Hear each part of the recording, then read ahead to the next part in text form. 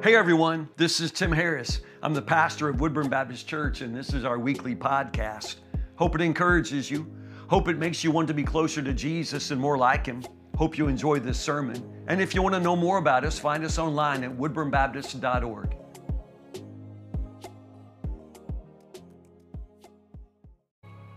Good morning, everybody. Y'all good?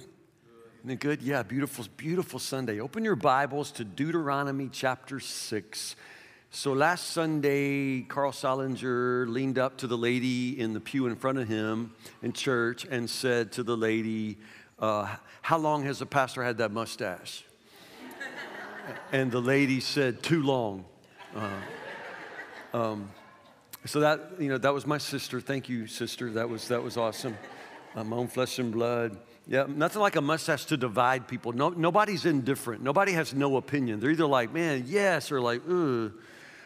But I got a lot of guys coming up to me on the side going, Pastor Tim, I wish I could do that. My wife will let me do that, So let me just say to you guys, if we had to get our wife's permission to do awesome things, we'd never do anything awesome. So if you're thinking, I wonder what I would look like, just do it. Just do it. She'll kiss you on the forehead. It'll be okay, Deuteronomy chapter 6. What do you think makes a good church? What makes a church healthy? What makes a church worth being a part of? What makes a good church? I'm sure we'd all say some of the same things. You want friendly people. You want loving people, genuinely loving people, of course. Missions, I don't think anybody wants to be a part of just some kind of Sunday show. Everybody wants to think that we're a part of something bigger, that we're doing something important for the world in Jesus' name. We're God's people. We want to follow Him. We want to do something. We want to serve Him. I think that's important. Leadership, my leadership, of course, but we have leaders in every corner of this church, all kinds of teachers, all kinds of committee folks, all kinds of folks making big decisions with the resources God's given us. We need good leaders, and God's always blessed us with good leaders. The list could go on and on. The interesting thing is, I think we work toward all of that. We're not perfect, but I think we move toward all of those things.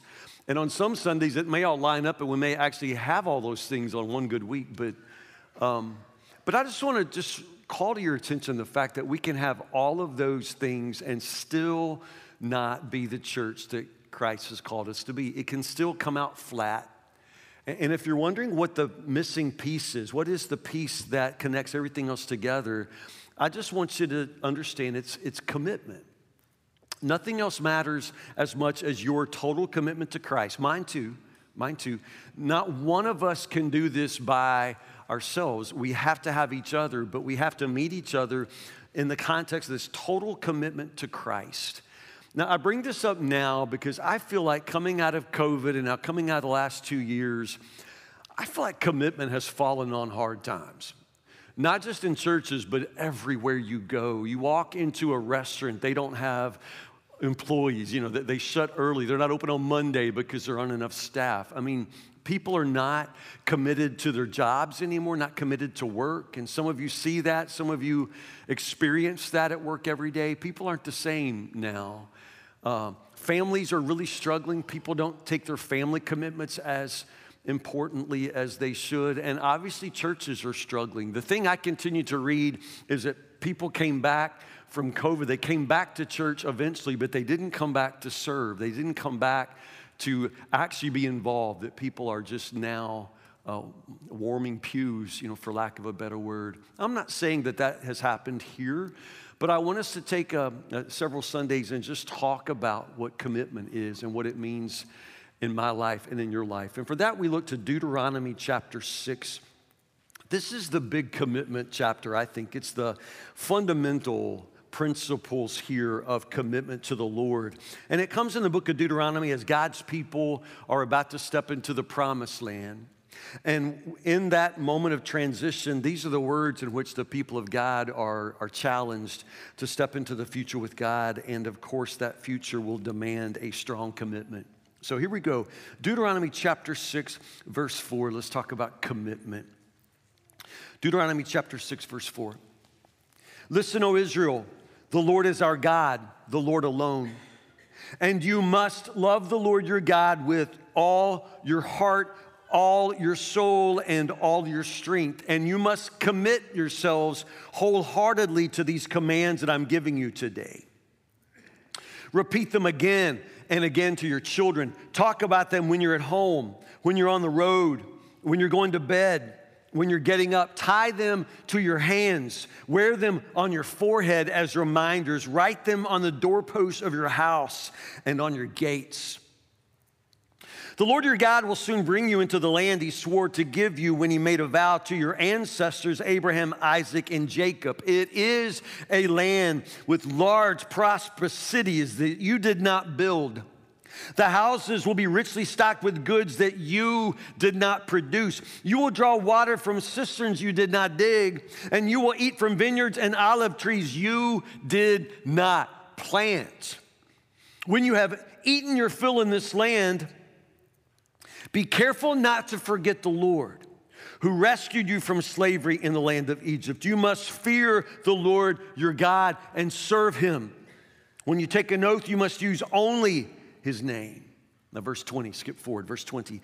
In the future, your children will ask you, what is the meaning of these laws, decrees, and regulations that the Lord our God has commanded us to obey? And then you must tell them, we were Pharaoh's slaves in Egypt, but the Lord brought us out of Egypt with his strong hand. The Lord did miraculous signs and wonders before our eyes, dealing terrifying blows against Egypt and Pharaoh and all his people. He brought us out of Egypt so that he could give us this land he had sworn to give our ancestors. And the Lord our God commanded us to obey all these decrees and to fear him so he can continue to bless us and preserve our lives as he has done to this day. For we will be counted as righteous when we obey all the commands the Lord our God has given us. It's the word of the Lord.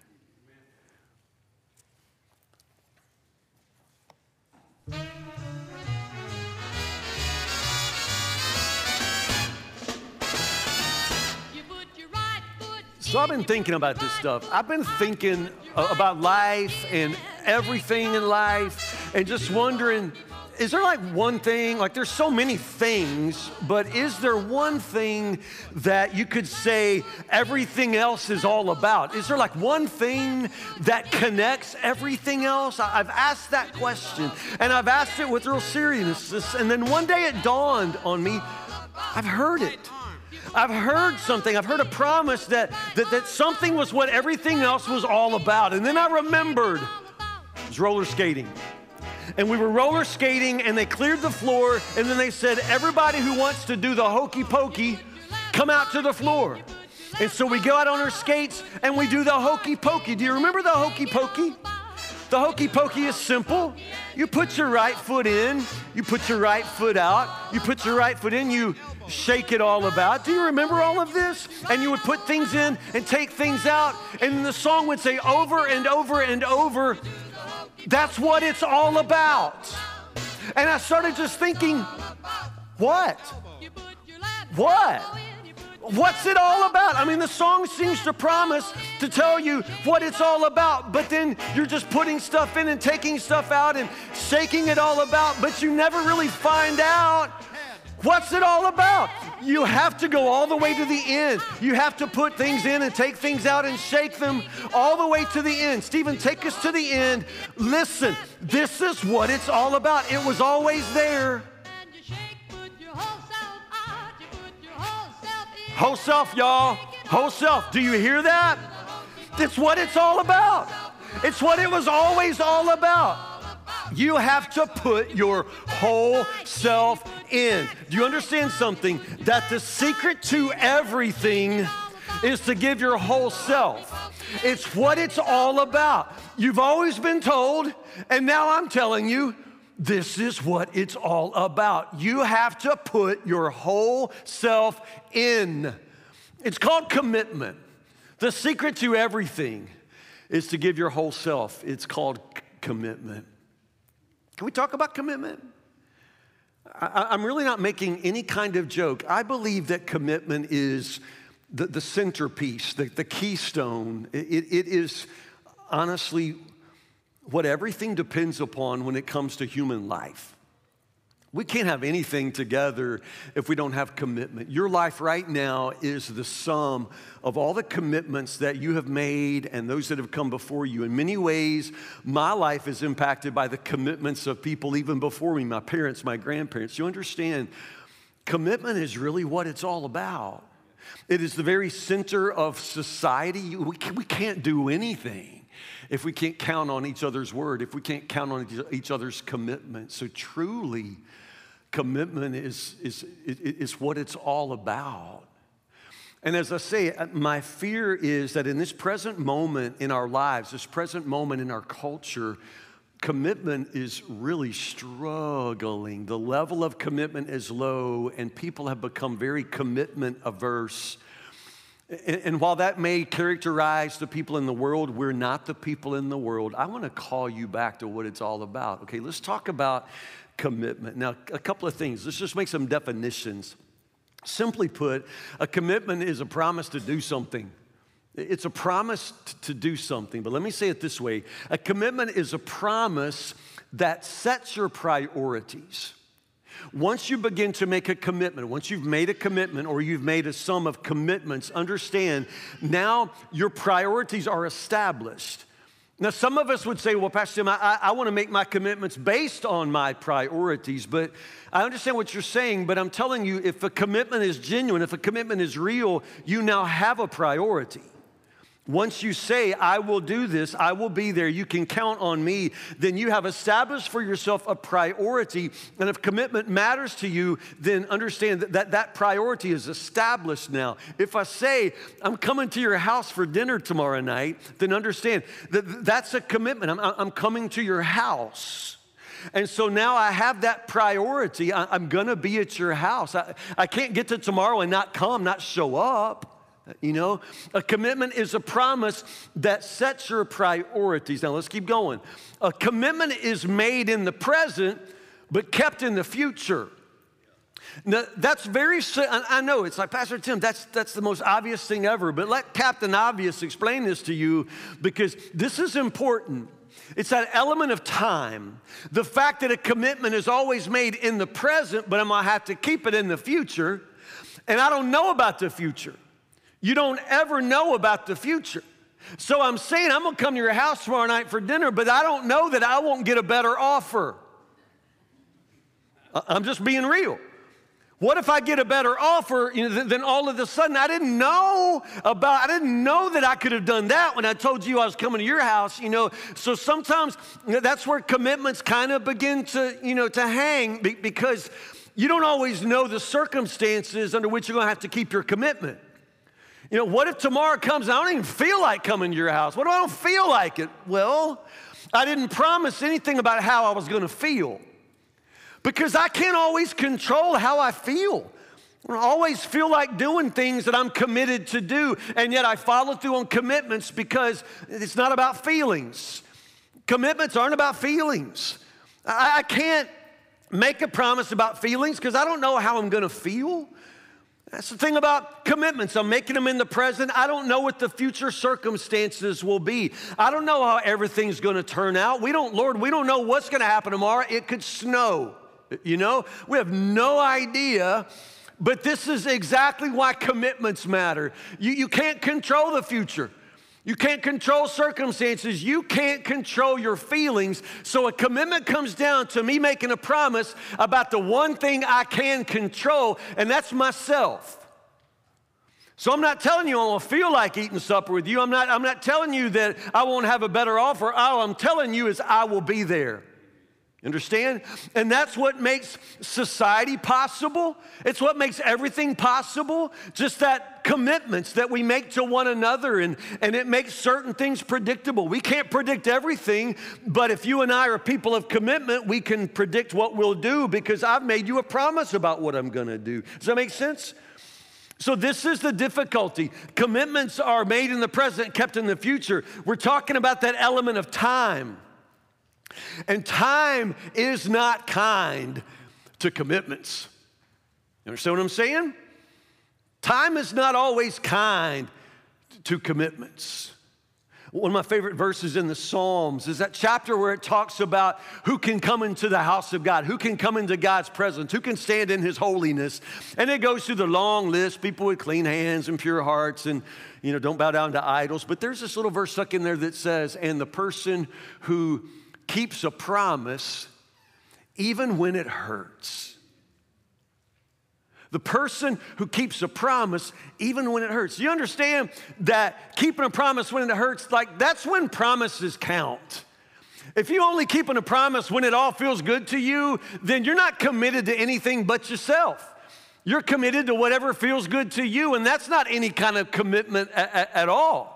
But the person who can keep a promise, the person who can walk by their commitments, even when there's a price to be paid and you did not see that coming, but yet you made a promise, so you will make good on your promise. Understand, time is not always kind to promises. That's all I'm telling you. You don't always know what it means to keep your promise, to honor your commitment, but that's what commitments do. You make a promise in the present that you're going to have to keep in the future. Does it make sense? One more thing, a commitment gives rise to obligations. See, this is sounding less fun the more I talk, isn't it? It gives rise to obligations, and honestly, a lot of us, we don't like that feeling of being obligated. You know what I mean? We don't like that feeling of being tied down. We don't like obligations, so a lot of us, that's kind of our goal. Because I want to live our life so that we always keep our options open. Always maintain our personal freedom because we don't want to get stuck having to do something that we don't want to do. We don't want to be tied down to some sort of commitment we made when we didn't know. You understand? And so this is why a lot of people, especially these days, a lot of people are avoiding commitments for the simple reason they don't want obligations. I don't have to do something I don't want to do. I totally get this. This is why when I walk in a store, like I'm shopping, and I don't like shopping. I hate shopping. But one of the things I really don't like about shopping is when the sales lady comes up and says, "Can I help you?" No, I don't want her help. Because I know what happens, and God bless all of you who work in retail. I know I'm your nightmare. But if I'm in your store and you offer to help me, the answer is no. Because I know what's about to happen if you help me. I'm going to get stuck with you. I'm in your store, but I want to preserve my freedom to walk out that door whenever I want to. And if I'm dealing with a salesperson, I can't just walk out anymore. I feel stuck. I get obligated. So when the sales lady says, "Can I help you find something?" I'm not going to tell her what I'm looking for. Because if I give her that, she's got me. So I'm not going to say, "Yeah, as a matter of fact, I'm here to buy a bracelet for my wife." I ain't saying that. If I tell her that, what's going to happen? She going to drag me down to some big case full of jewelry, like $1 million jewelry. She going to be showing me diamonds. She's going to be showing me $1 million gold chains. And did I say I was buying a bracelet for Beyonce? I'm here to buy a bracelet for my wife, Casey, and nothing that we're going to get is in that case of diamonds. You know what I'm saying? If I tell her what I'm looking for, then all of a sudden I'm obligated. I can't just walk out the door when I'm out of the mood. So that is why when the salesperson says, "May I help you?" what do I say? I'm just looking. These are magical words. Just looking. Just looking. Just looking is actually like code for what? Leave me alone. I'm looking. I'm looking. If I find something, I may or may not tell you, but I'm just looking. I'm just looking. And that means I can look, and when I'm done looking, I can walk out that door like I planned. You know what I'm saying? It's that avoidance of obligation. I point this out to you because I feel like a lot of people live their whole life with that just looking kind of attitude. I'm not going to give you I'm not going to give you enough of what I'm thinking so that I'm actually tied to you or have an obligation to you. I'm not going to make any promises to you because I don't know that I'll keep any promises to you. You got people like that in your life? Yeah, ever had employees like that? I mean, it's very, very difficult, but this is the world in which we live. People don't like to feel obligated, and for that reason, we don't make a lot of commitments. But I just want to bring the question back to you. What if commitment is actually what it's all about? What if all of the best things in life only come after you have put your whole self into it? What if you'll never be satisfied at work as long as you continue to put one foot in and then take one foot out? What if you'll never, ever find fulfillment in a relationship as long as you're a person who can't make a promise and keep it? What if there's actually not much in life you can ever experience with fulfillment at all as long as you're avoiding the obligation that comes with commitment? As a matter of fact, what if commitment's kind of inevitable? And I sort of feel like it is. I know some people think, Pastor, I don't make any commitments. I'm not making any promises to anybody. I'm just living for myself. Well, in that instance, I think that you're totally committed to yourself. I guess what I'm saying is, I think one way or the other, we're eventually going to give ourselves to something. And those of us who think, I'm not going to give myself to nothing, well, there you go. That's what you just did with it. And you gave your whole self to nothing, and you're going to reap the life that comes from that. So I'm not sure that commitment is actually something that you're not going to do. I have a feeling you're going to give yourself to something. And that's why Deuteronomy 6 becomes so important, because honestly, this reminds us that there's really only one person, only one thing that is worthy of giving your whole life to, and that is the Lord. It's the Lord. You're saying, Pastor Tim, that's something a preacher would say. Of course a preacher's going to say, give yourself to God. But what if that's not just something preachers say? What if this is the truest thing in the world? What if that commitment to the Lord, what if your spiritual commitment to God really is the very thing upon which everything else in your life is to be built? What if this really is the essential part, the missing piece? Well, what if your spiritual commitment to God is the very well from which your whole life is supposed to spring?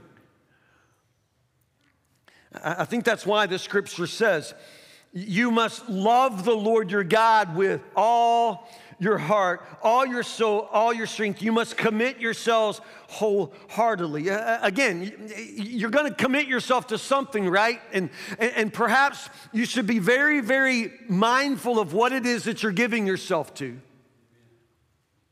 And I'm suggesting the only thing worthy of your complete commitment is the Lord God.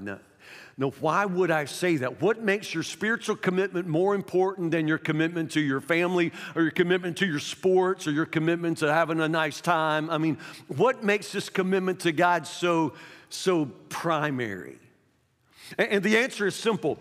Your commitment, your total commitment to God, this isn't like something that just comes out of thin air. This is actually an answer. It's a response. You must commit yourself totally to God in response to His total commitment to you. You see, He's already totally committed Himself to you. That came first. That came before you were born. God knit you together in your mother's belly, and He dreamed the entire dream of your life. And in the dream of your life, God planned so many blessings. He planned to give you so many good things. You can't even ask for or imagine all the good things God has in store for you. He loves you. He's totally committed to you. There will never be a moment in your life when you start to pray and God's not already listening. It's not that He just turns on when you turn toward Him. No. He is already listening. It's not like sometimes He sees you, sometimes He doesn't. You will never be out from under His watchful eye. And it's not like, like sometimes you need Him, so you call on Him and then He's there. No, He's already there. There'll never be a moment in your life where you will find yourself, forsaken by God. He will never leave you. He will never forsake you. He is totally committed to you. He makes promises, and He does not break His promises. This is the whole point of Deuteronomy chapter 6. I'm taking you into the promised land, He says, the land of promise. And the promise actually was a promise to the ancestors, Abraham, Isaac, and Jacob. All those dudes are dead, y'all. All those dudes are dead. But the point is, God made a promise, and God honors that promise. It did not expire with Abraham, Isaac, and Jacob. Still keeping his promises. God will always, always keep all his promises to you. So when I say your total commitment to God is a response to his total commitment to you, it's the truth. He's totally committed to you. He shows you what commitment is. He shows you what commitment looks like. And because he's already promised never to leave you, never to forsake you, he's never going to let you down, that means everything else you promise, you can count on him. That's why his promise, his faithfulness becomes the ground on which you stand. Any commitment you make, any promise you make, man, it is God's faithfulness which gives you the strength to do that. Everything is based upon God's commitment to you. That's why your commitment to him matters. That's why that commitment is the primary commitment. It's why you're supposed to love him more. Give him everything, because if you don't give him everything, whatever you hold for yourself, you're going to ruin it. Give him everything, because he's going to take it all, and he's just going to be good to you. You must commit yourself totally to God in response to his total commitment to you. Now, understand something. God's commitment to you is unilateral and unconditional. Now, this is a really good vocabulary word here. What is unilateral? What's it mean? Unilateral. Breaking it apart. That prefix uni means like what? Like I ride a unicycle. Like nerd alert. I ride a unicycle. That does sound nerdy when I say it. Unicycle is like what? Like one wheel. So uni means one. So lateral means side, right? So God's commitment to you is one-sided. In other words, he commits everything to you. He promises everything to you. And it's not like he's looking for something back, because you don't have anything to give him. You don't have anything to give God that he didn't give you.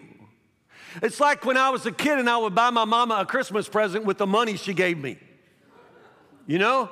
It's like if you'd have given me more, you got something better. I'm not giving you anything that you didn't give me, and your whole life with God is like that. You can't give him anything he didn't give you. So it's not like God's getting something out of this. It's unilateral, it's unconditional. It's like, well, I will love you if, I will bless you if God just blesses you. You don't understand this? He's just blessing you. And there's nothing that you can give him back. I mean, every breath in your lung, that breath you just took, and the next one, man, you don't even have to think about breathing, do you? It's just, he just continues to give you the breath of life. That heartbeat, that one, and that one, and that one, I don't have to work on that. I don't have to think beat, heartbeat, It just, he gives me life, and every heartbeat is a gift from him. And man, that sunshine today is just so glorious, brilliant, and blinding, and I love it. And it's a gift from God. Everything is a gift from him. And he just continues to let the rain fall on us, the righteous and the unrighteous. He's just always blessing us. Now, what's in it for him? Because, see, that's the way we make commitments. You don't make I don't know you, but my hunch is if you're like me, we don't make a lot of commitments that don't involve something for us. That's why we don't make a lot of unilateral commitments. In other words, I'll make a commitment to you, but I'll meet you halfway. It's going to be 50-50.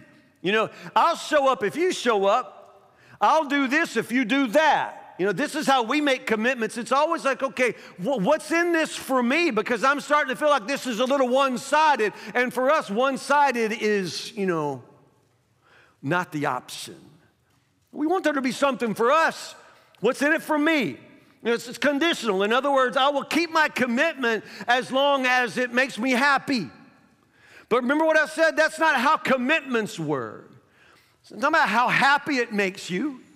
You made a commitment. Are you going to keep your commitment or not? Are you the kind of person who can make a promise and keep it even when it hurts? Years ago, there was an old gentleman that lived out in Woodburn. His name was Carlos Bledsoe. Some of you may have known Mr. Carlos. He's a really amazing man. He didn't come to our church. He didn't get out of the house much because Mr. Carlos, elderly gentleman, been married to his wife for years, and she was completely bedbound. And I knew that. She was shut in, and he cared for her all the time. So he didn't go many places. He didn't come to church. So I'd go visit him. I visited him a long, long time before I knew his story. His wife was, I guess you call it, in a coma. She didn't open her eyes. She just always looked asleep to me. She looked peaceful, but she just never opened her eyes. She never spoke. And he did everything for her. He just took care of her. And I loved him for that. I thought he was just a neat man to care for his elderly wife. And one day, we're looking at a picture on the table, and I said, that must be your son. Is that your son? He said, yeah, we have a son. We have one son. And I said, well, how old is he? And he said, I can't always remember. I'm not good at remembering how long it's been. He said, 40, 45, probably 45, probably 45. And he said, well, ever how long she's been like that? And that's what he said. My son is probably 45, as long as she's been like this. And I said, wait, what? He said, oh, yeah. He said, my wife's been like this since our son was born. And I said, what happened? And Mr. Carlos told me, some of y'all know, back in the day, they would put a woman under full anesthesia to have a baby, like knock her out to have a baby. So Carlos's wife, they put her under anesthesia, which was the practice in that day. But she never woke up. She never woke up.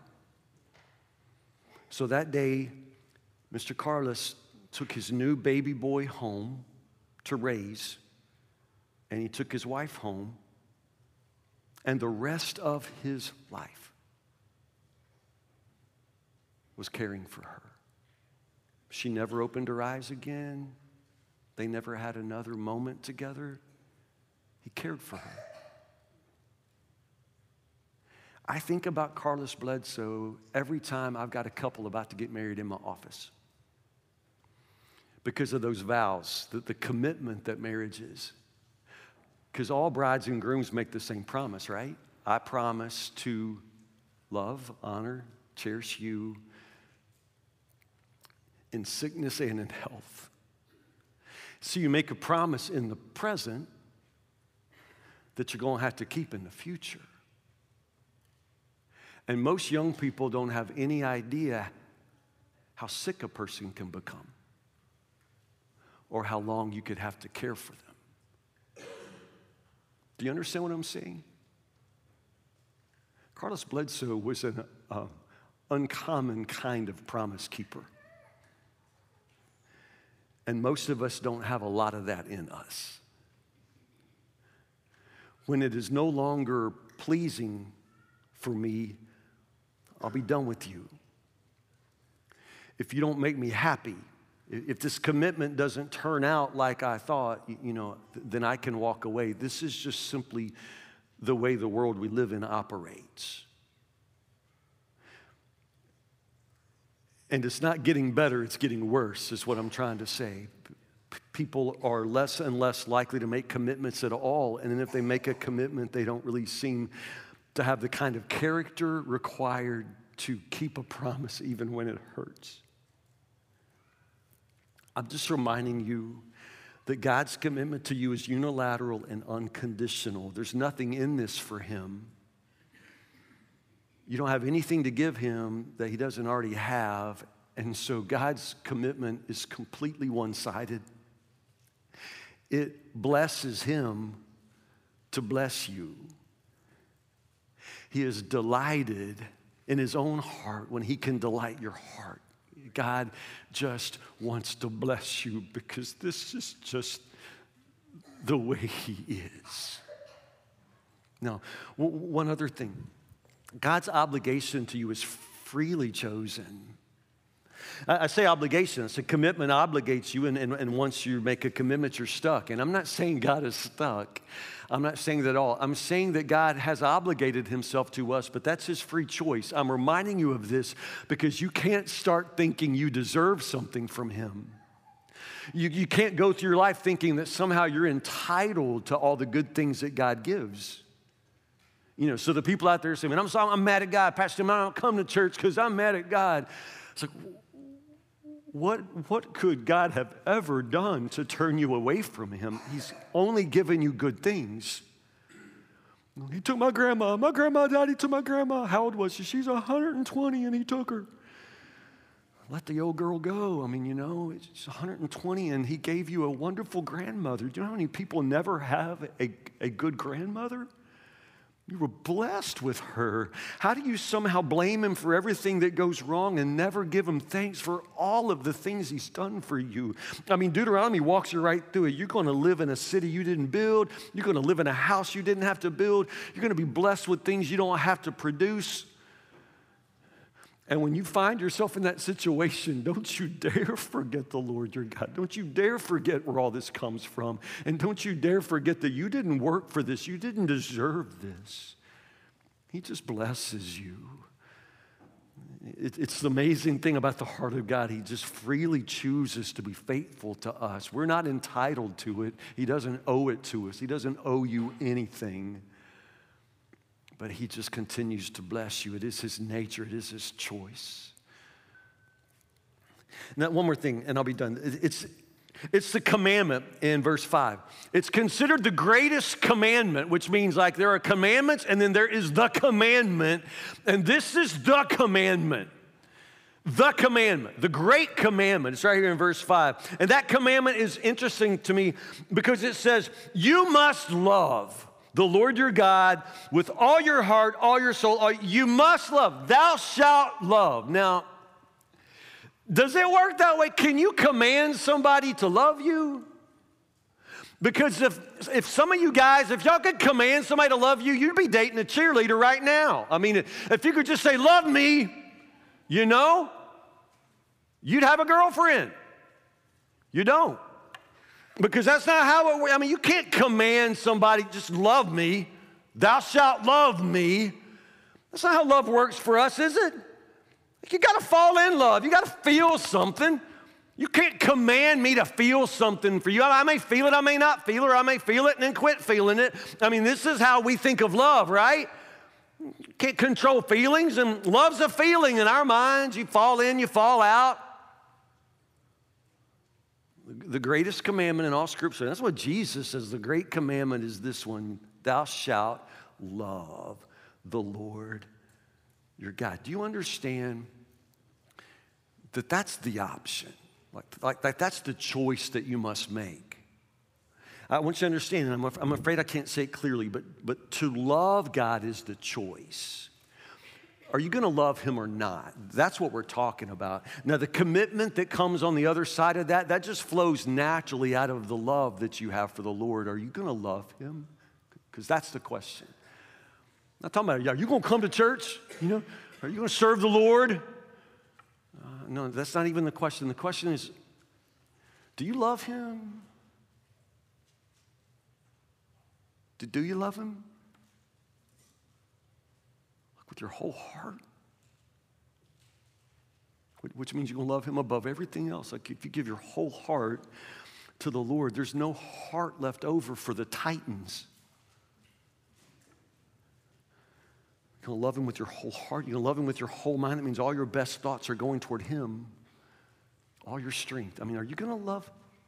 Because that's the choice you're making. And once you have decided that you will love him, that you will put your whole self in this relationship with the God who loves you, once you have settled that, the commitment part flows. If I've given my heart to him out of love, then there's nothing else I'll withhold. I'm his. He's mine. The choice is to love. Commitment is what comes on the other side of that. But I know these days commitments become a bad word. People don't want to feel obligated, even at church. They don't want to feel stuck. They don't want to feel like all their Sundays are tied up. You may need to do something. I get it. I do. I'm just saying that if you really want satisfaction in your spiritual life, if you want anything out of anything in life, maybe you're going to have to put your whole self in. Can't keep putting one hand in and taking one hand out and thinking that somehow that's going to bring you the good things that you desire. Maybe, friends, commitment is really what it's all about. You pray with me?